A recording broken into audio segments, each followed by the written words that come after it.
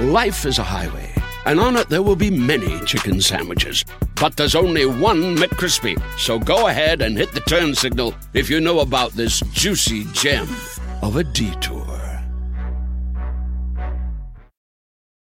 Why does anybody care what Shohei Ohtani's marketing, income is? Or if they are, if this guy is hitting the ball like a colossus, which he is, if he's doing the things that he's doing on the field, it's unclear to me why exactly that matters. Ohtani doesn't need to make sure that we can that we are easily digesting what he has to do. He's going out there and he's doing exactly what he's supposed to do. He's being baseball's most marketable star. He's knocking balls out the park left and right. He's a generational talent, and we're just not used to that.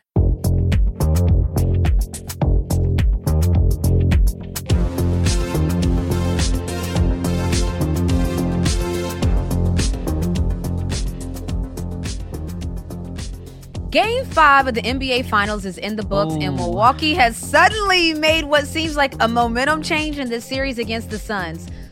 Jason, Phoenix started out hot, taking a 16-point lead in the first quarter, and then out of nowhere, like a deer that ran across the highway, the Bucks took control of the game and finished with a defensive showcase from Jrue Holiday, which a lot of players in the league obviously know about Jrue Holiday's capabilities, but now we're seeing it on the larger scale. How do we feel about this, Jason? What are your thoughts of Game 5? Well, this is why they got Jrue Holiday. This is why they splashed all the draft picks to get Jrue Holiday. That game that you just saw, listen, Jrue has been erratic, I think you could say, like over the postseason. Earlier, games 1 and 2, it's like, where's the scoring? What are some of these decisions that Jrue is making? But he's always brought it defensively. He's just like he's incredibly strong, and he plays with force. And I think the thing that we're seeing happen is, even when he wasn't making shots earlier in the series, when he'd get to the rim and Ayton would be there and he'd miss, and then the rest of his game wasn't coming together offensively. He's just always there. He's always in Chris Paul's space. He's always in whoever he's guarding space. There's never a moment where you have a break from Jrue. And now on the offensive end, all those moments when Jrue is ramming his shoulder into a defender's chest and bullying them under the rim are starting to add up. I think it's telling in Chris Paul's play, and all of a sudden the offense came together too. And guess what? The Bucks are in control of this series. I picked the Suns in 7, but I also said I think that the first team to win a road game will win the series. And so shouts to the Bucks on the verge of doing it. What do you think? What do you think swung this series?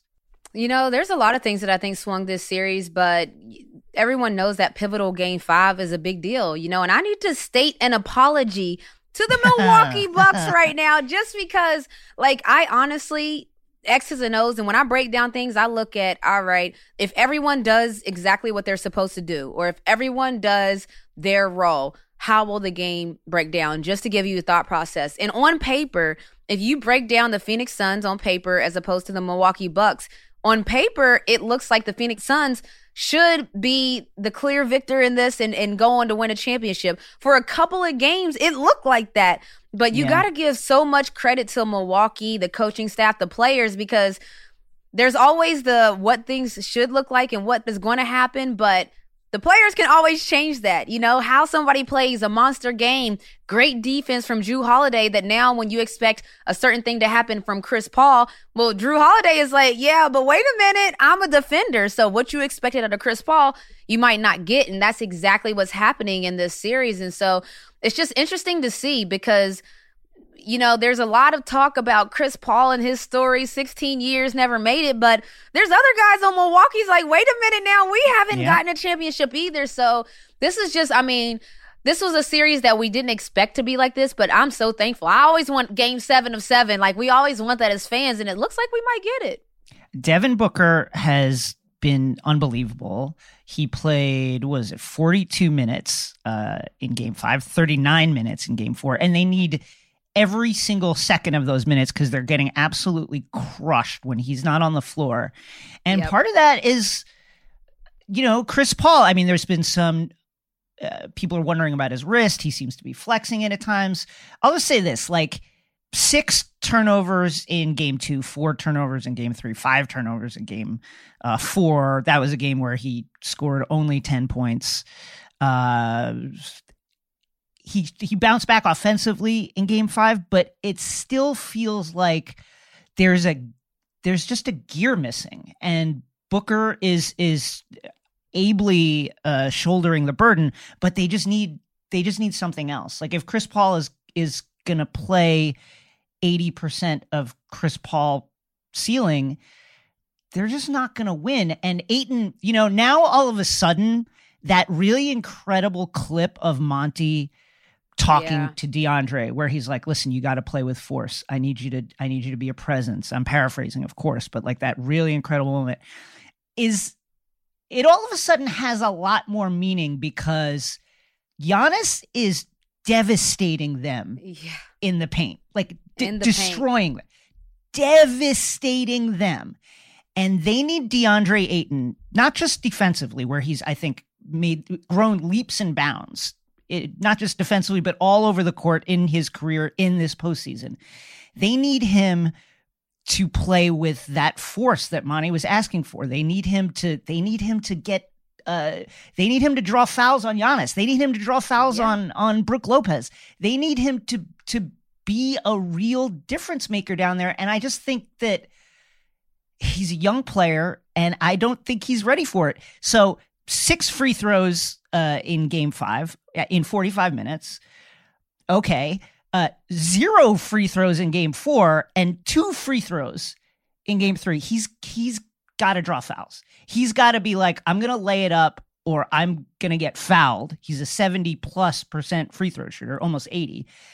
And he's got to make an impact there. And I think that's a part of his development that's just not ready for prime time yet, but they need it. They need it so desperately. Yeah.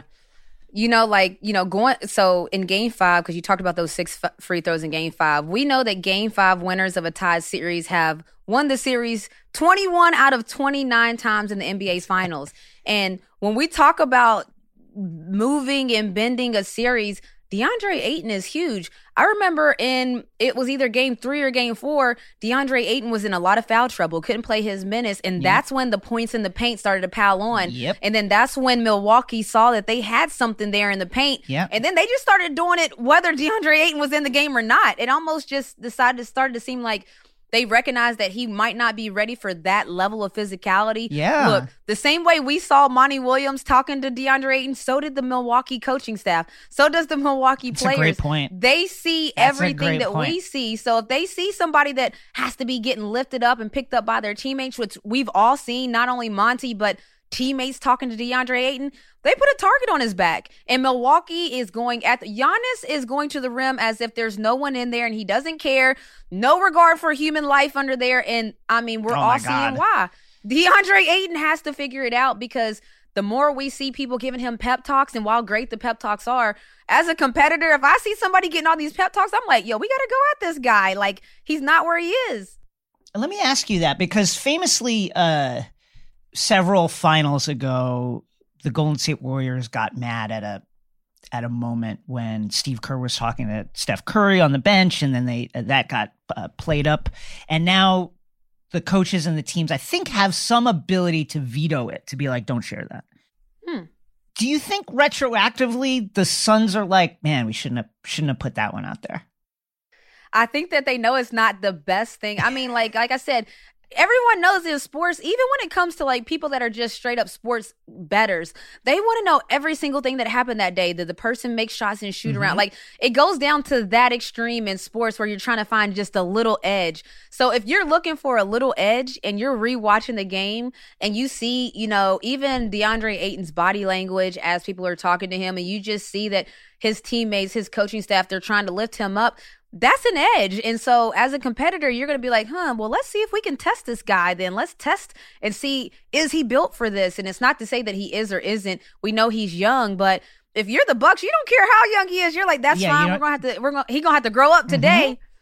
And that's the thing that when you mentioned, looking at this series on paper, and I think you're exactly right in that, looking at these two teams, it seemed obvious where the weaknesses that the Bucks had could be exploited by the Suns, right? Backcourt, pick and roll coverage, Chris Paul making when he gets the ball, gets a switch, or just has his man and can make all the right decisions. Same thing with Booker, the way they can pick apart a defense from the perimeter. With Dario Saric out, all of a sudden the Suns are very thin in the middle, and now all of a sudden there's that hole to exploit. Here's Giannis at the rim last 4 games. 9 of 10, 14 of 15, 9 of 12, 9 of 12. I mean, he is just wrecking them. So, Jason, I have a question, though. So, why is Giannis's free throws no longer an issue, in your opinion? That's a great question. I think a part of it is, listen, he missed 3 down the stretch. And no one's talking about it. No one cares. No one cares. Monty iced him, which I tweeted was like throwing ice on ice because he's already freezing cold. There's no need to ice him. But I think that it's a couple things. The Bucks have figured out their Kobe Shaq. You know what I mean? Yep. There have been a ton of comparisons of Giannis to Shaq's numbers in the way that they both did all their damage down low and were not strong free throw shooters. They've kind of figured out how to use Giannis's impact down low to spray to the corners, to spray to shooters, to open up things for everyone else. And now it's a smooth transition when it's Chris Middleton time. They have that chemistry now, and they're able to go to other ball handlers. They went one of the great plays, I think, in finals history now is going to be Drew's steal, throw it to Giannis for the dunk. But they're getting, there's a school of thought where you could say, oh, that was a bad decision, because Giannis is going to miss the free throw. What if he didn't make the dunk? Drew should have kept. But they're making decisions and doing things to mitigate Giannis's lack of ability to convert on free throws. And the rest of the team is rising to meet him. Middleton's playing well. Drew's crushing it. Connaughton is every shot he hits feels like they needed that shot from Pat Connaughton, and he's doing it. No, I agree. It's interesting because I think, no one knows their weakness more than the person who has that weakness. Yeah. So you start to learn to cover it up. The Milwaukee Bucks have been playing with Giannis and knowing that he's not necessarily an outside shooter for some years now. So they've learned how to play with it, what risks to take. I don't even think it's a risk to throw up that oop to Giannis. I think that if you don't throw that to Giannis, you're crazy. But they're making the right basketball plays. You can just see now, they're just making the right basketball plays. That was the right play. Ended up with a dunk and one. If he did get fouled and miss both free throws, at this point, like I said, the Suns aren't necessarily converting on the mistakes. They're not capitalizing on 3 missed free throws down the stretch. You have to come down and you have to make sure you score on that. And so having said all of that, Finals MVP, I've seen so many discussions. Is it Chris Middleton, who, as we know, has carried the team in a lot of the tough stretches? Even Giannis has talked about it outwardly. Or is it Giannis who's had those monster 40-point games, maybe not carrying the load down the stretch? Who are you giving it to, Finals MVP?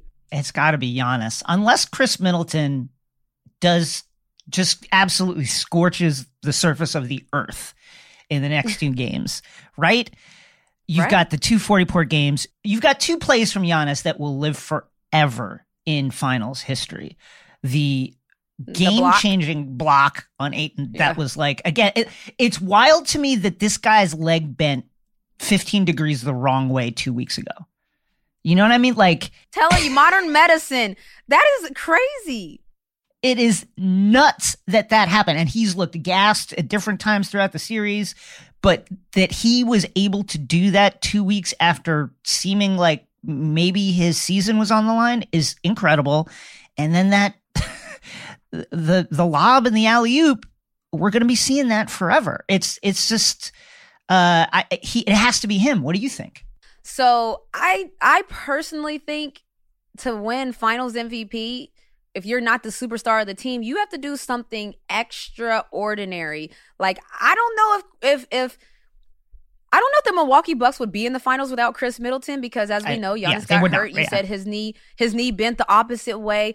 Chris Middleton single-handedly carried that team on his back. And on top of that, we've seen stretches in this final where he scored 10 of the points straight in the fourth quarter that kept them afloat. So, like, are we talking stats? Are we talking? I know that it's going to have to be Giannis, but it's so tough because even Giannis himself, you know, down the stretch, your go-to guy is Chris Middleton. Yeah. We know that. Here's a crazy stat. Steph Curry, 0 finals MVPs. I mean, that when you talk about political, Andre Iguodala won the 2015 one, and then KD won the other two, which, okay. Yeah, you know what? A lot of people, if they ask who was the superstar on that team, that would be a great debate too. Is it Steph or is it KD? I think your answer tells us who maybe fan bases. I'm just like, and look, this is not me saying it, but the Finals MVP typically follows a star, you know, of whoever the team is. And I've seen stars not necessarily have the most amazing finals, but they're Finals MVP. So Steph Curry. Iguodala was great. Iguodala, Finals MVP as well. I'll just say, I think that we're seeing in this finals how unprepared kind of like sports media and people who watch sports, how unprepared we are to talk about things that go outside of our experience. You know, Coach Bud, we killed him. His entire career through the Hawks to now, we have killed him. The guy can't make adjustments. He keeps getting run off the court. Yada, yada, yada. We were killing him earlier in the series. We were killing him earlier in the postseason. He's pushing the buttons right now. And of course, we're not really talking about it. There's a lot of other stuff to talk about, of course.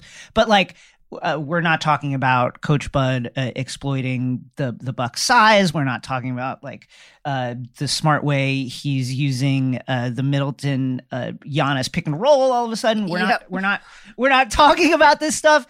And so it's the same way in that we talk about Giannis, and we're unprepared to talk about a 2-time MVP who is not the closer down the stretch. But I think that all of which is to say, this is really cool. We're seeing something that is happening in a way that's different than the way that we usually see it. And I think that's real really cool. Real quick though, if the Suns end up winning, who's your Finals MVP for them? The Book. Okay, It's gotta be Book. He's been carrying. Like Chris Paul is. I think there will be a lot of pressure to have it be Chris Paul. Yes, but there will be. Listen.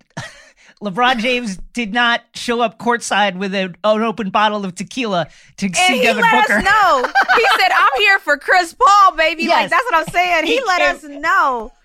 He did not come for DeAndre Ayton. He did not come for Devin Booker. He came for Chris. To your point about politics, there will be a lot of political pressure to give it to Chris Paul. But I think that it's at this point, it's Booker. What do you think? I also agree that, boy, is it going to be hard to pry that Finals MVP trophy away from Chris Paul. I mean, the whole storyline has been about Chris Paul getting his first one after 16 years, and that shouldn't necessarily matter, but I know it does.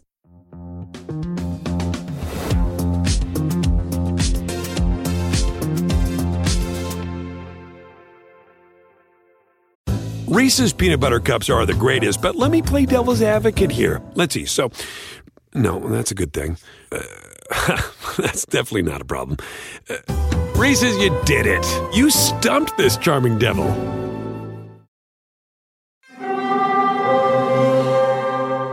Hear that? It's the call of the Crave. And when the Crave calls, you know what to do. Try the $5 Bacon Bundle, because the only thing better than a White Castle slider is a White Castle slider topped with crispy hickory smoked bacon. So pick any two of either the Bacon Cheese Slider, 1921 Bacon Cheese Slider, or Chicken Bacon Ranch Slider. And also get a small fry for just $5 with the $5 Bacon Bundle.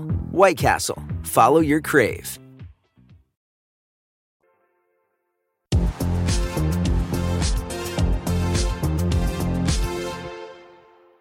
Last week, some comments about baseball star Shohei Ohtani, who's just my idol right now, caused a controversy while on First Take. Stephen A. Smith made the claim that the Japanese-born pitcher and hitter's use of interpreter hurts his ability to connect, to capture an American audience.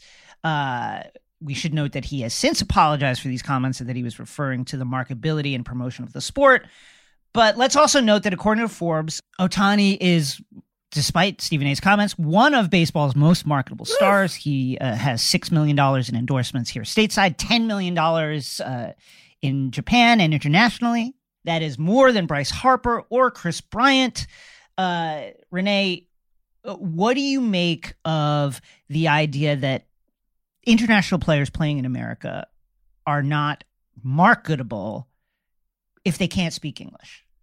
I think that that's very old school. I feel like, we think of traditional marketing, and I think that's probably what Stephen A. was referring to in a sense of, traditional marketing is, I have a product, I hold it here and I say, try Bolt 24. I love the product. It's great for me. And that's, and then that's how you get the check, and that's how you continue to sell a product. But as we see with this digital age, there's so much you can do now. You could do illustration or animation of Ohtani now endorsing a product. You could have captions on a text of him promote. Like, there's so many different ways now to get around a language barrier in this digital age with just the creativity that we do with digital marketing, that I just think that that's old school to think that you have to be able to articulate verbally that you endorse a product. I think that that's old school. And I think Stephen A. realized that very quickly when he made the statement. For people that don't know, he said, when you talk about an audience gravitating to the tube or to the ballpark, I don't think it helps that the number one face is a dude that needs an interpreter.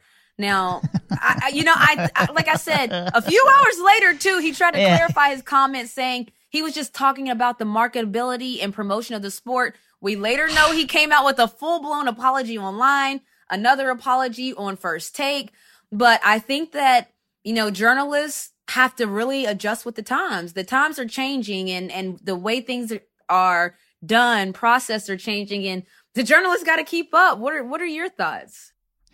I think that, for one, I'm glad Stephen made the apology, and I'm glad that he clarified that he was talking about marketability and the promotion of the sport. I also think that these kind of conversations about notable people, celebs, or anyone speaking English, doing things to more, smoothly and efficiently appear to be part of mainstream society are often like code for something else. I guess, like, the thing that I thought about was, like, why does anybody care what Shohei Ohtani's marketing, income is, or if they are, if this guy is hitting the ball like a colossus, which he is, if he's doing the things that he's doing on the field, it's unclear to me why exactly that matters, except that Stephen A. and other people who might complain about this are maybe not so concerned with the health of and marketability and visibility of America's pastime, and are more just kind of annoyed that they can't directly ask Shohei Ohtani a question or have to go through somebody, or just annoyed in general that someone is here and not speaking English and succeeding. Like, I remember the first time my parents were like, when they were growing up in the Philippines, they're like, yeah, we loved the Beatles. And I was like, wow, that's so crazy that you grew up in another country and the music that you were listening to was English music. And it's the same thing now. Like, you watch television from Europe or from anywhere, and you will see American hip hop, American music. You'll see American stars selling stuff. And I think we've just become so used to being the pop culture center of the entire globe. Our stars are the world's stars. Our music is the world's music. Everybody watches our movies. That I think that it's jarring now when somebody comes from outside that and is not like trying to integrate in the way that we expect, because we just expect like, oh, our culture goes all around the world, and why wouldn't you learn English? Why wouldn't you do that stuff? It's just like a very American centric perspective that I understand why Stephen feels that way, because it's, you know, that's the way the world has been for several decades, but it's not the way the world is now, to your point. What do you think? Yeah, and you know, I think too, we know that certain things transcend cultures. So music, you talked about it. Yeah. You can hear a song. I can hear a song from BTS and I can like think it's lit, no matter if you know what they're saying or if you don't. And it's the same for our hip hop culture in other countries. Mm-hmm. They might know a whole rap song and not know any English. I've had teammates. So I played overseas for 10 years. I've had teammates in the locker room. They can rap bar for bar with me on Jay-Z lyrics, anything. But then afterwards, you know, their English might be a little broken. But, you know, that experience going overseas for me, it was so vital, because there's obviously this stereotype that Americans are arrogant and different things of that nature. And we are spoiled to a certain extent. We are and spoiled, Stephen for A. sure. Yeah, Stephen A. is talking about that spoiled American sense that, wait, you're not Americanizing yourself to fit into our culture to make sure that we can digest you easier. No, that's not his problem. You know, like Ohtani doesn't need to make sure that we can that we are easily digesting what he has to do. He's going out there and he's doing exactly what he's supposed to do. He's being baseball's most marketable star. He's knocking balls out the park left and right. He's a generational talent, and we're just not used to that. We're used to, if we want you, you better give us what we want and how we want it. And that's not happening anymore. We see different stars. Even with Naomi Osaka, I watched her documentary, and she talked about there was this uncomfortableness that when people found out she's playing for the Japanese national team, and she was like, I was never deciding between America and Japan. I was always playing for them, but we were all like, she said basically the media was like, oh, you're playing for Japan? And she's like, I've played for them always, you know, like, and if you watch the documentary, it's true, she has. But as Americans, again, we're like, if you had the choice, why wouldn't you pick us? And it's like, we maybe aren't the center point of everyone's life like we thought we were. And maybe we were, but it's changing. Things are changing. That's all I'll say. Things are changing. I think about the Dream Team documentary and all the famous clips that we remember of Jordan walking down the Champs-Elysees, or Barkley and Magic walking around Barcelona and getting mobbed by international fans. That's what we think is normal, right? We think that's normal. Could Michael Jordan speak French? Could Charles Barkley speak Spanish? No. Right? Or Catalonian or any of those languages? No. But we are just like, that's the way it should be. We export our stars and everybody accepts it and they love it and that's great. But if you send your stars here, they better learn to speak English or else there's going to be a problem. And that's, to your point, it's just not the way the world works anymore. And we are now getting a very, very small taste of what the rest of the world has been experiencing with the exporting of America's stars to different markets. It's just really interesting. And of course, you know, Spanish-speaking players are a huge part of the MLB. The comments, Stephen A's comments, while directed at Shohei and or about Shohei, clearly pertain to the 25% of opening day rosters in 2019 that speak Spanish as their first language. It's just an old-minded thinking. It's not the way media works anymore, and not the way fame works anymore, and not the way sports works anymore. And you know what? I hope that this starts to shift another culture that, you know, like, again, traveling a lot for basketball, I got submerged into so many different cultures. No matter where I went, almost every single person spoke some English. Like, I could be in the grocery store and I would be like, cow, moo. And then they were like, oh, yeah, okay. And they would tell me where the beef is in the grocery store. But like everywhere else in the world makes an effort. Like just at least a little effort. Everywhere else in the world makes an effort to learn English, baseline, broken English, a certain amount. But Americans, there's a lot of us that we don't know, like not even like, hola, ¿cómo está? Like we don't know, you know what I mean? Like we can't count to 10. Yes. We can't do a lot. And I think that says a lot about America. Rise of, it's only really been in the last several years with the rise of popularity of reggaeton and Bad Bunny blowing up, like going to multiple parties and or bars and or places where Bad Bunny is playing. And I know for a fact that many of the people there cannot speak Spanish or understand what Mr. Bunny is saying. But that's the only Mr. Bunny. It's only these last several years where I've really felt like, oh, there is a shift, at least to acknowledge the large population of the American citizenry that also speaks Spanish. But we're slowly getting there. Have you ever felt when you were playing overseas, did you ever feel like a pressure to like learn Russian, learn anything like that? Yeah, I did. That's yes in Russian, but I didn't feel a pressure to. I put pressure on myself. Like I wanted to know. Like I'm the type, and especially too, it's difficult because being a point guard overseas where your whole job is to communicate the plays, communicate what's going on in the game.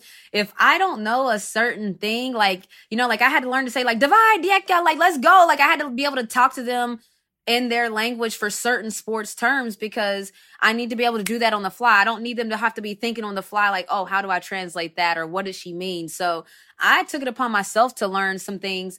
As a lot of people know, my fiance, you know, Dominican, she's from the Dominican Republic where her mom is, but she was born in New York. But so that's a bilingual family. Like they speak straight up Spanish only in the house a lot of times. So I value multiple languages just because if you've traveled, if you've been around the world, you start to see how small we are as Americans in the sense of there's other cultures, other worlds out there. And Americans, we're kind of like, yeah, we know it's out there, but it's America's where it's at, baby. Like we really have that feeling like, yeah, y'all do y'all's thing. But when you come here, we're Americans. And it's like, I'm blessed to have been cultured at a young age to know that we should be learning, like everyone in America should have a baseline of Spanish. Like I think that that's something that we should have. But, you know, now we're starting to see that shift.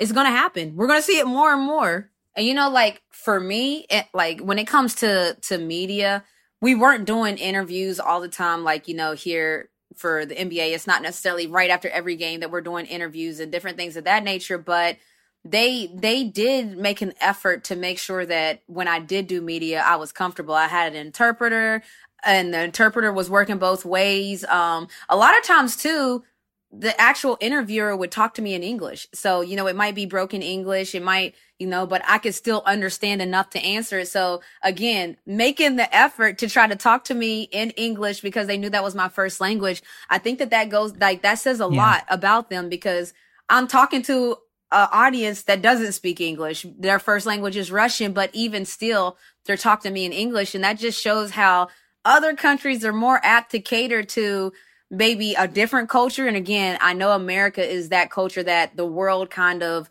understands, watches, whether it's our athletics, our culture, our music. We know that transcends all other countries, but that still doesn't necessarily give us a pass to not try to, you know, cater or be understanding to other cultures. I think that's where we kind of drop the ball as Americans. We're spoiled. That's it. We're spoiled. The men's USA basketball team has had a bit of a rocky start, losing back-to-back exhibition games to Nigeria and then Australia. Props to those squads, props to them. But they were upsets. Yeah, props to those squads because people work a lot on these national teams. Like this is goals for them, but those were upsets to us nonetheless. Team USA has slightly bounced back after recently defeating Argentina and FIBA top-ranked Spain, which we know is a powerhouse. But Jason, I'm wondering how much confidence do we have in this Olympic squad? Is gold out of the reach or is it always Operation Gold, business as usual? We're gonna act like it's business as usual, but these results and the closeness of the games versus Argentina versus Spain show you how effectively the rest of the world has caught up. We just had a conversation about Shohei Ohtani and international players. The NBA has been pioneering international players, has had international players for decades now. And those players go back to their national teams. They make them stronger. They share the knowledge and experience that they have. A lot of times the coaches of those teams are coaches with NBA experience, and Team USA has a target on their back all the time. And if you want to give them somewhat of a break, the FIBA game is also ref differently. There are slightly different rules. It takes time to get used to that. And of course, our players have been playing for whatever it is, 14 months, like straight nonstop, some of them. So it's difficult, but all of which is to say, man, I'm a little, I would be worried, you know, like when we called up, JaVale McGee, I was like, you know, like listen, JaVale, one of the great personalities, obviously comes from a basketball lineage. But that was like break glass in case of rim protection emergency. You know, you would not say that JaVale is one of America's elite basketball players. You would not say that. No, I mean, look, this is just the facts. If you were naming your top post players from the United States of America, JaVale McGee would not be in your top 5. You know, he might not be in your top 10, but he's on our Team USA squad. So having said that, you know, this brings up, I'm glad you said, you know, they've been playing for 14 months straight, because this brings up a very interesting topic to me. When it comes to women's basketball, I just alluded to it about how I go overseas every year, and people might be wondering, well, how do you do that? I thought you played in the WNBA. I do. And so with women's basketball, we play in the summertime, we play in the WNBA. Then we usually have a 2-week break, and usually it's 2 weeks max, and you go play in a whole nother season in a whole nother country, and you start a brand new 6-month season. Then you have 2 weeks and you go back to the WNBA. So it's very interesting to me to hear people talk about now with the NBA and the men's players, because that was a short break because of, everyone knows, the bubble season, got the timing off, and then they had to start the NBA season pretty quickly. Why is no one talking about this on the women's side? It's a great point. You know, like the women, even when it comes to the WNBA, we play year round for 10 years straight. I want people to understand this.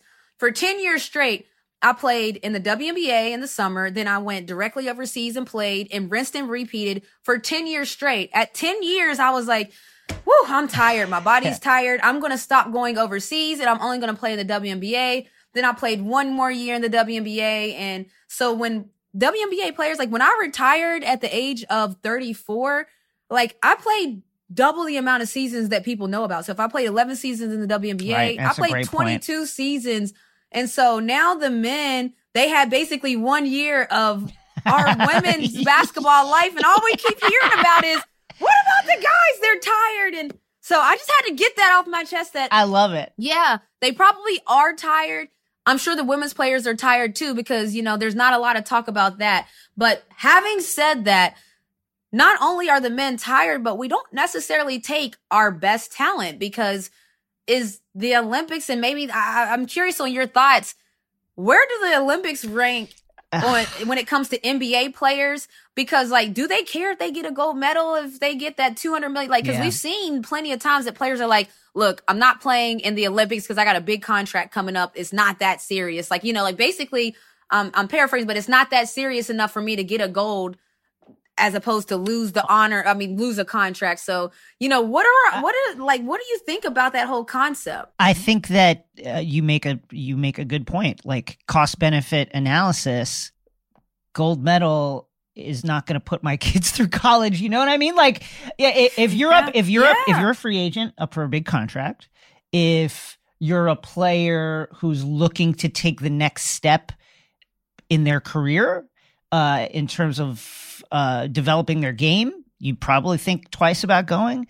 If you're a player who, you know, has injury concerns as part of their career load management, you might think about not going. And then if you're just like, listen, we came close this year in terms of what we did in the postseason, I want to take that next step, I want to dedicate myself to my game, then you probably wouldn't go. I mean, listen, it's an interesting thing, right? Because isn't that supposed to be the most prestigious honor to win an Olympic gold? I weirdly feel like at this point, post Dream Team, right? 30 years after the Dream Team, we weirdly care about the Olympics more if we lose, like as a country. And I'm talking specifically about basketball. If we win, it's, we're the best in the world. We have LeBron. LeBron's 100%. Not there, but, we have KD is there. Lillard is there. Draymond Green is there. Bam Adebayo is there. We have the best players in the world. We used to send our kids and dominate the world. We used to send our college kids and they would beat the pro. I really think that we care when we lose and we don't care that much when we win, because when we win, it was like, we were supposed to win. So it's a weird thing. 100%. And so here's the thing, like the world is catching up. I don't know if anyone's paying attention, but the world is catching up to the United States of America. You can call it complacency. You can just call it leveling the playing field. That's how things happen. But to your point, Jason, we could have sent our A, B, and C squad, and we would have came back with gold, silver, and bronze. Like we could have done that before. I mean, even on the women's side, we've talked about that in a sense of Team WNBA just beat Team USA in the WNBA All-Star that just happened last week that I just came from. And even having said that, I'm not necessarily too concerned about Team USA because we've always thought that we had enough good players that we could send 2 teams to the Olympics. But now when our Team USAs are getting beat by these other countries, then it starts to make you raise an eyebrow that, maybe we're not head and shoulders above like we thought before. Maybe we do need our best guys. I mean, even though when you go down the men's roster, I'm just looking at the men's team, Bam Adebayo, Devin Booker, Kevin Durant, whom Pop had to beg to play. Literally on hands and knees. On hands and knees. Google it. They had to beg Kevin Durant to play. Jeremy Grant, Draymond Green, Drew Holiday, as we talked about, he's an emerging star in a sense of a lot of people are now seeing what he can do on the big stage. Zach LaVine, Dame Time, Chris Middleton, Jason Tatum. Those are all great players, And another thing about the NBA is a lot of the top NBA players are international players now, as we're finding that out quickly. But if you look at that list, you're not going to say that's our top players in America. You're just not. Yes, there's some of them, but are we good enough anymore not to send our top? I think that we kind of on the men's side. On the women's side, our top players want to go. People are fighting to go. Everybody wants that honor, that prestige. It's not a money thing. And again, maybe because the WNBA doesn't make as much as the NBA. I acknowledge that. But there's that for the honor that still happens on the women's side. But on the men's side, it's like, I'll go get me a gold and I'm done. It's not like, I'm going to get me a gold. I'm going to repeat it. It's not that kind of vibe on the men's side. But I'm curious when it's going to switch back. Is losing in the Olympics going to take losing to us to get back? Operation Gold? I just don't know. I think it will take losing. Losing is always a big deal in international basketball for Team USA. Again, a much bigger deal than winning the 1992 Dream Team aside. But even that team was a reaction to the bronze medal in '88. David Robinson, Dan Marley, coached by John Thompson. The reason we did away with the rule about sending our college amateurs was because we lost. So all of which is to say, and this is like spin, obviously, I think it's time to respect the strides that the rest of the globe has made in this game that Americans invented. I mean, Dr. Naismith was Canadian, but he invented it here in America, and and it's time to appreciate that. Like Luka Doncic is one of is a person in our league in the NBA who will win at least an MVP award, and that's a person that is the latest evolution of international basketball player playing in the NBA. Like the world has gotten a lot better. And more specifically, it used to be that athletically we could just dominate too, right?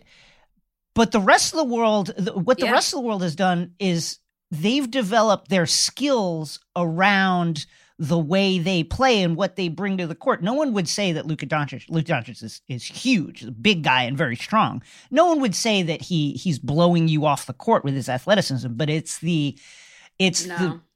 how he has refined his skills, and the international players have figured out how to make that leap, and they are teaching their fellow country people how to do that as well. And the fact that they are appearing in the NBA is, in and of itself, a testament to how those national programs are evolving and improving. The world is just better now. Wake up, America! Wake up!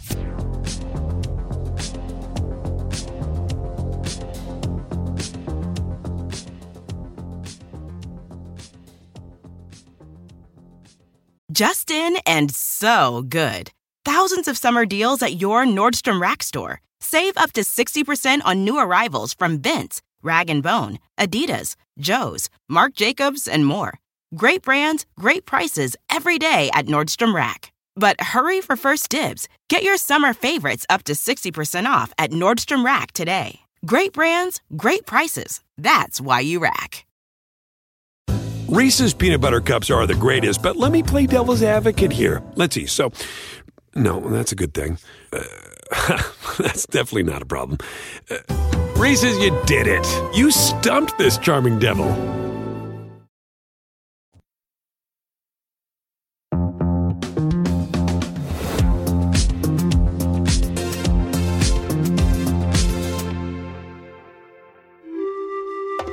Welcome to Take Survivor, the game in which only the strongest take wins. Joining us today, she is my co-host and a two-time WNBA champion, the co-owner of the Atlanta Dream, Renee Montgomery. Renee, how are you? I'm good. It was all a dream. What's up? We in here. Let's go. She is a producer on this podcast and many others in the Crooked family of podcasts. She speaks Spanish and French. She is Caroline Rested. Rest in peace, Caroline. How are you? Hello. I'm so excited to be here. I don't know why, but I felt very compelled to answer as Renee when you're like, owner of the Atlanta Dream. I was like, well, hello. I'm here. I have something to say. Let's go! Coming to us live from the COVID protocol isolation suite. He is also a producer on this podcast, also a producer on many other podcasts and video series in the Crooked Family Network. He is Elijah Cone. Elijah, how are you? Jason, I'm good. I'm ready to bring the energy, and today I'm just going to be myself. He is an intern making his Take Survivor debut. Jeff Graham. Jeff, how are you? I'm good. What's up, everybody? Let's get it. Yes. Oh, smooth. Okay. The energy. Sliding in like velvet. Okay, you all know the rules. 3 rounds, 3 prompts. Our contestants will give their takes. Everyone on this Zoom call will then vote on which of those takes is the weakest and thus ejected from the island until we get to our finals, in which case our jury will vote on the strongest take. Are we ready to go? Yeah. Right. Prop number 1. Space Jam 2 made its debut last week. Is Space Jam 2 a good movie? Let's start with you from the COVID isolation suite. Elijah. Elijah, how are you? I'm good, and Jason, Space Jam 2 is not a good movie. It's a bad movie. But the good-bad dichotomy is beside the point. What's important is that Space Jam 2 was a disappointing movie. And if I could point to one thing in particular, it was how they did the NBA players. In the first one, we got these great cameos with Charles Barkley, Muggsy Bogues, a whole B-plot where they suck, they're going to therapy, they get their talent back at the end of the game. And then here we get just a couple guys, couple women in one scene. They get scanned into a phone, and then that's it. Goodbye, CGI versions of you. And we don't hear from you from the rest of the movie. I was disappointed from a franchise that I love. Elijah, disappointed in Space Jam 2. He's been waiting years for it to come out and waiting with bated breath. on Christmas morning, and he is disappointed that Anthony Davis had just a more pronounced brow. That was like the thing. Okay, Jeff, now to you. Space Jam 2. Is it a good movie? I personally think Space Jam was not a good movie. I also felt like it was a little unnecessary. I think Space Jam was originally a movie that highlighted just the successes of Michael Jordan, just kind of his stardom. And I think bringing LeBron James into it kind of just makes it a LeBron replacing Michael Jordan thing. And that's not really where we're going in terms of like where basketball is going right now. So you were not moved by the fact that Michael Jordan is in this movie. Michael B. Jordan. Michael B. Jordan. I'm talking about Michael B. Jordan. Okay. Wow, spoiler alert. So one more question quickly, Jeff. MJ or LeBron, who's the GOAT? MJ. Okay, MJ over LeBron. Caroline, rest in peace. Is Space Jam 2 a good movie? Okay, can I be honest? No, lie to me. Haven't seen it. Read the Wikipedia pages of both movies. I love now it. let me tell you, I feel like that's enough. But from reading this Wikipedia entry, what I was really drawn to was the central #BoyDad storyline between LeBron and his son. And I am a sucker for a nerdy kid who goes against the patriarchal values of his father, who's trying to push this agenda on him. And after a series of zany misadventures, the father realizes the error of his ways and accepts his son for who he is. I love it. I love Lola Bunny's post-Me Too look, too. Love it. I loved it. Okay, you know what? Caroline loves that LeBron took his son to the E3 developers camp to learn to become a video game developer. Exactly all of that. Two-time champ, Renee, is Space Jam 2 a good movie? Okay, so I'm going to answer it as in, yes, of course, they made $13.1 million opening night, $32 million on the opening weekend, which was the most for Warner during this pandemic. But I have to preface this. Fast and Furious, there's 9 of those. Everyone doesn't consider every single one a good movie, but they were all successful movies in the box office, which equates to good movies to investors, and that's how more gets made. So to answer your question simply, is Space Jam 2 a good movie? Yeah, it made some money, and that's all you're trying to do here. So, yeah. Okay. We have our answers. Let's go to the voting, folks. The voting starts now. Who will it be ejected from the island first? Will it be Renee, who says Space Jam 2 got that bag? 13.1 million opening night, 32 million weekend. That's cash money, and that's pretty good for a Warner Brothers commercial. Will it be Caroline, who says, #BoyDad, I didn't see the movie, but I know all about the love that a parent has for their child and the respect that goes both ways, and that's important to me? Or will it be Jeff, who says this is unnecessary? Anything that MJ did should never be replicated, repeated, or improved upon. That's it. LeBron, how dare you? Michael B. Jordan, get out of my movie. Or will it be Elijah, who says, bad movie, I was disappointed. He cried when Damian Lillard showed up as like the Tin Man or whatever that was. and that's what he thinks. Let's go to the voting now. Let's see what the voting is telling us. The votes are coming in now. Oh, I can't wait to see what this is. And I'll just put my 2 cents in there. No one needs to have an opinion about like Thomas the Train Engine or Blue's Clues or Sesame Street. It's a kid's movie. It's a movie for kids. Kids don't care. Kids just like shit with a lot of colors and people that they know in the movie. That's all they care about. It's not for you. Here come the votes. We have 1 vote for Renee. We have 1 vote for Caroline. And I'll save you the suspense and 4 straight other votes for Caroline, who is our first. Oh, wow! Okay, Caroline voted for me. That tells me, wow, Caroline, you voted for me. This is my confessional, Renee. What the fuck? You guys, I literally prep and plan for this. So now I'm just annoyed by the 30 minutes. Except for seeing the movie, right? Like, that's She wikied it. Come on. I don't want to contribute to Warner Brothers' growing wealth or LeBron's, okay? I don't want to see this fucking movie. I saw the trailer. That's enough. My God. Stop voting for me. Like it was like filmed by like a fucking Mohammed bin Salman in Saudi Arabia. It was a Warner Brothers film. Okay. Number 2. Caroline is gone. I expect to hear to get some heat from the Caroline stands on social media this week, but it was not my fault this time. Okay. Problem number 2. Delta variant on the rise, folks. Our own Elijah, currently in COVID protocols because of an exposure. We got to get people vaccinated. Giving them money to do it doesn't seem to be working. How can we do it? How can we get people to get the vaccine? Jeff, let's start with you. How do we get people to take the vaccine? I'm going to say up the price. I really don't have much else with that. Just up the price. Oh, come on, Jeff. You better tell us why. Give us something. I don't know. I think, people will see the risk. You voted me off for this? Back with the dad. I don't know. Up the price. I'm not sure. Jeff Graham saying, listen, let the market do its work. We are a capitalist country. This is a capitalist globe. The invisible hand of Adam Smith says, up that price, pay me more money, and I will get that shot in my arm. Let's move on to Renee, the 2-time. Renee, how do we get people to take the vaccine?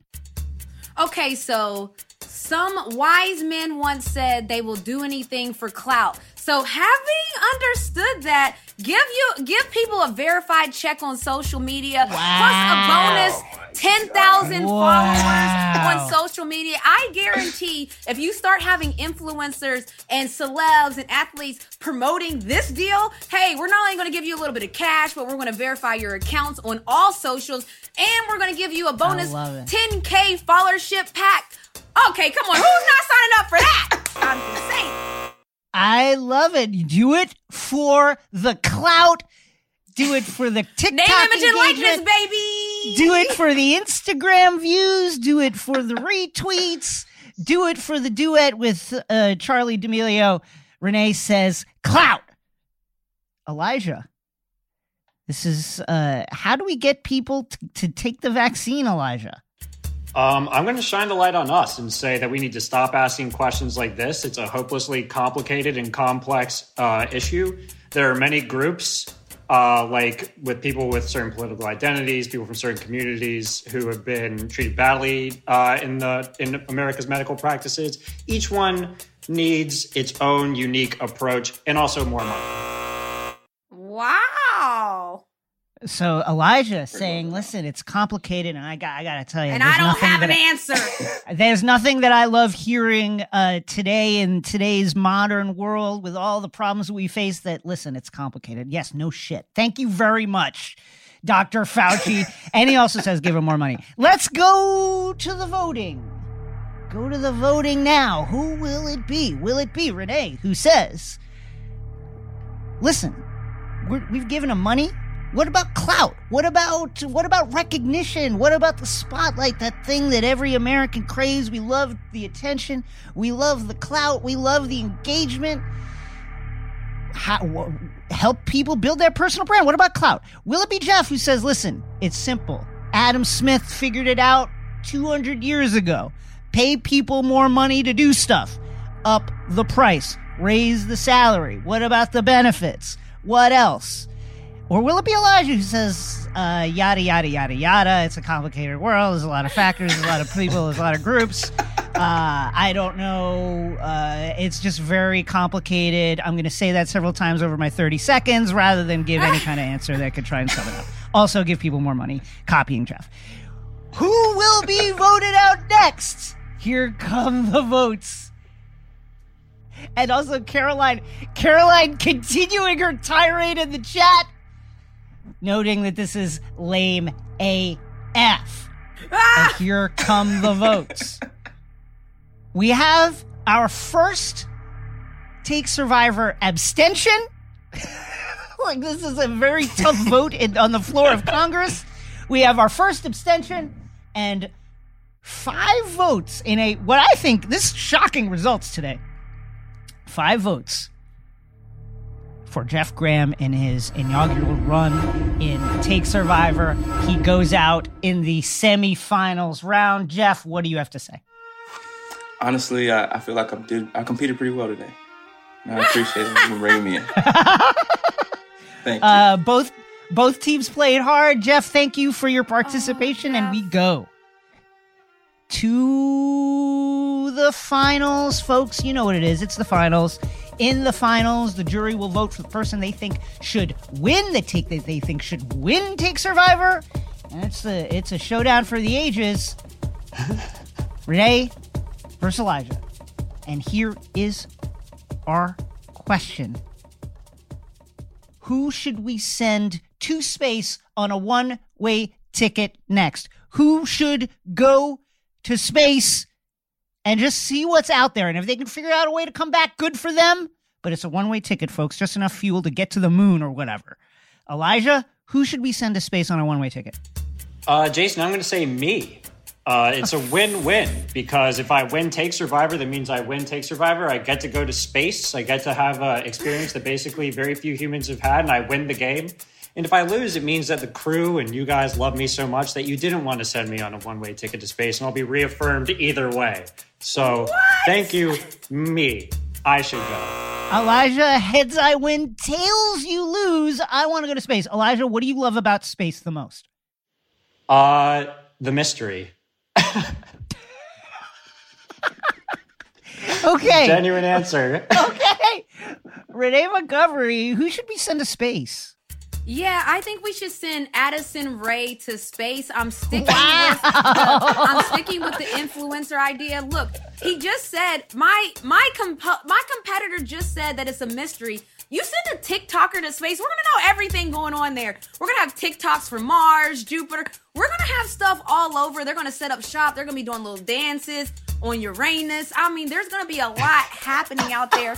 Send a TikToker, let them send their ring light with them and set up shop for their phone, and we're going to see everything. It will no longer be unknown. Renee Montgomery says, Addison Rae, let's send a TikToker influencer to space. Me, personally, I think Addison Rae wouldn't know what to do up in space if we didn't send a black TikToker first. But that be that here or there, let's go to the voting now. Woo! You're voting on our winner. Who is the winner of this edition of Take Survivor? Is it Renee Montgomery, the 2-time, who says, send Addison Rae, send a TikTok star up to space. Let's get those dances off. Let's get those duets on the surface of Mars, red rocks, all of that. Or will it be Elijah Cohn, who just says simply, I love space, baby. I love the mystery. I love that we don't know what's out there. I love that we barely understand anything up there. I love it. I love it. I love it. I don't know what's there. Send me now. Votes coming in. Who will be the champion? Very, very exciting. And once again, a reminder, you are voting for our winner today. You are voting for our winner. And the final question, who should we send to space on a one-way ticket? Jeff Bezos, he loves space. Elon Musk, he loves space. Billionaires, they're nearing the end of their importance to the Earth and the Earth's importance to them. You can tell because they're thinking about leaving this planet before it's fully cashed out. Votes coming in now, and we have 1 vote for Elijah, 1 vote for Renee. 1 more vote for Renee. And 2 more votes for Renee Montgomery, our winner, your winner of Take Survivor. Renee, what do you have to say? Welcome to the Space Jam. It's your chance to your dance at the Space Jam. All right. You know, I have to say that the thing about it is, Jeff, we know it was your first time. You just have to say why. Explaining your point is just as good as your point.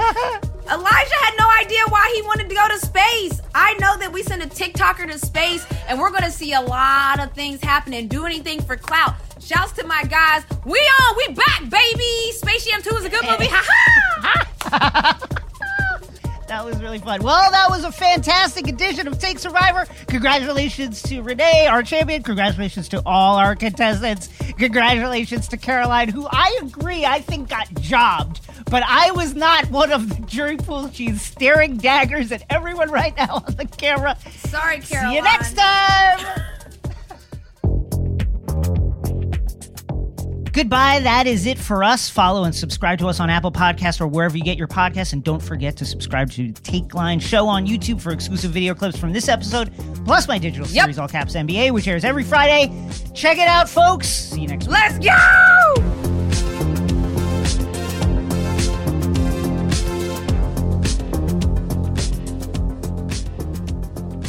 Take Line is a Crooked Media production. The show is produced by Carlton Gillespie and Zuri Irvin. Our executive producers are myself and Sandy Gerard. Our contributing producers are Caroline Reston, Elijah Cohn, and Jason Gallagher. Engineering, editing, and sound design by Sarah Gibble-Laska and the folks at Chapter 4. And our theme music is produced by Brian Vasquez. Just in and so good. Thousands of summer deals at your Nordstrom Rack store. Save up to 60% on new arrivals from Vince, Rag & Bone, Adidas, Joe's, Marc Jacobs, and more. Great brands, great prices every day at Nordstrom Rack. But hurry for first dibs. Get your summer favorites up to 60% off at Nordstrom Rack today. Great brands, great prices. That's why you rack. Reese's peanut butter cups are the greatest, but let me play devil's advocate here. Let's see. So, no, that's a good thing. That's definitely not a problem. Reese's, you did it. You stumped this charming devil.